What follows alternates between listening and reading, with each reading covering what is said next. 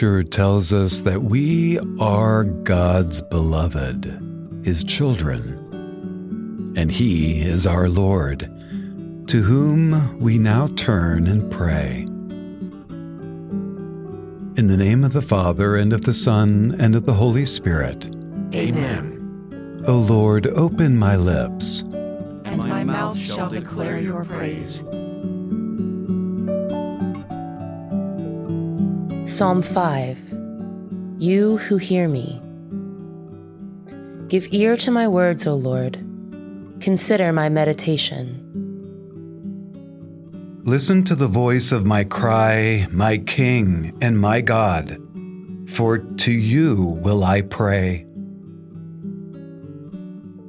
O Lord, in the morning you will hear my voice.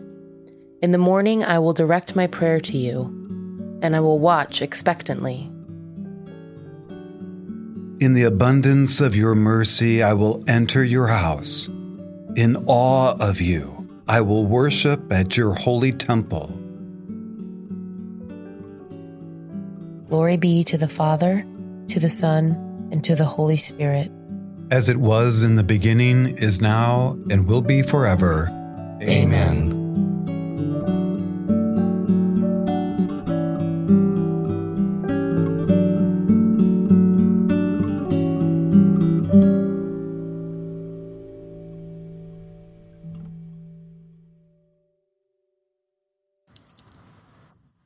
A reading from the letter of St. Paul to the Romans, chapter 4, verses 20 and 21. Brothers and sisters, Abraham did not doubt God's promise in unbelief. Rather, he was empowered by faith and gave glory to God and was fully convinced that what God had promised, he was also able to do. The word of the Lord. Thanks be to God. Unfortunately, all of us have probably experienced the disappointment that comes along with what we would call an empty promise. People promise more than they're actually able to deliver, or we have our expectations raised only to have them be smashed by a lack of ability of those on the other end to provide what was expected or anticipated. In today's reading, we hear about the faith of Abraham. Abraham, who is called our father in faith.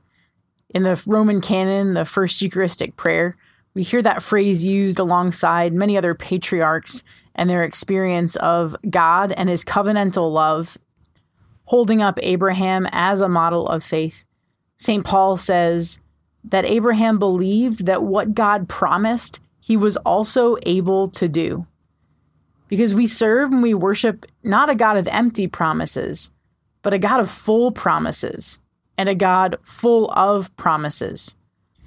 Abraham's belief that what God promised he was also able to do gives way and gives birth to our own belief that what God promises he's also able to do.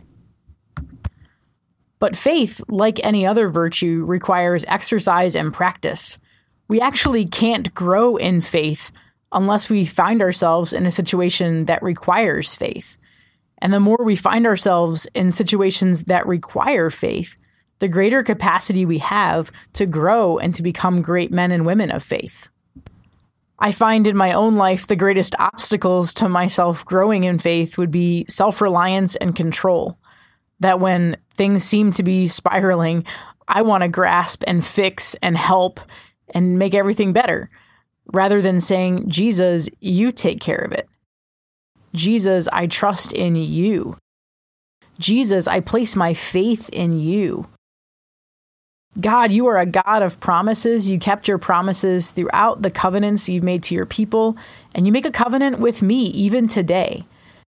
To remember and to trust that when I stop and I allow myself to live in the faith that's implanted in me because of my baptism, that I have the capacity to grow and to become a woman of faith in the same way that Abraham was a father in faith. Abraham is truly empowered by the faith that he had, and the more he believed, the more his belief grew.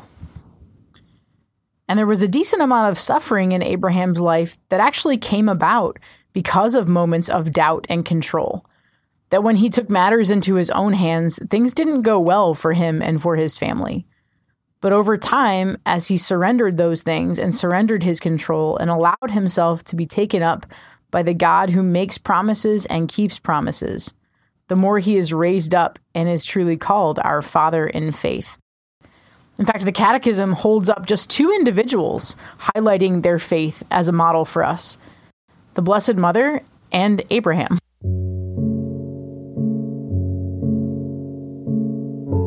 May we, like Abraham, like Mary, allow the Lord to grow faith in us, that in moments of difficulty and trial, we wouldn't grasp and try to fix and control for ourselves, but rather trust that God, who makes promises, will always keep his promises.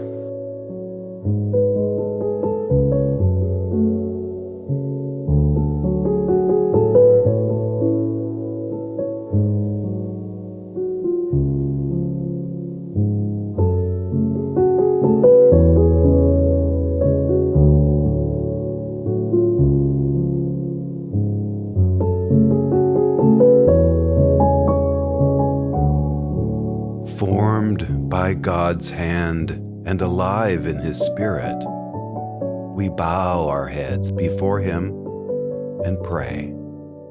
Our Father, who art in heaven, hallowed be thy name. Thy kingdom come, thy will be done, on earth as it is in heaven. Give us this day our daily bread, and forgive us our trespasses, as we forgive those who trespass against us. And lead us not into temptation, but deliver us from evil. Amen. Let us pray. Grant, we beseech thee, Almighty God, that the words which we have heard this day with our outward ears may, through thy grace, be so grafted inwardly in our hearts that they may bring forth in us the fruit of good living to the honor and praise of thy holy name. Through Jesus Christ our Lord. Amen.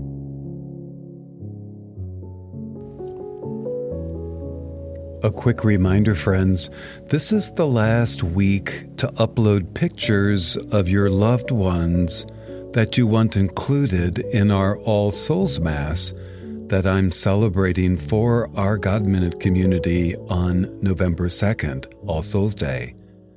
The mosaic we put together this year is looking beautiful with all the faces of those we've received so far. So there's still space, so check it all out on our app, blog, or the website. Just click All Souls Mass, you'll see the info and the link to upload the faces of those you've loved who have passed on. And thanks for praying with us today as you go forth in the majesty and blessing of God, who is Father, Son, and Holy Spirit. Amen. And we'll see you tomorrow.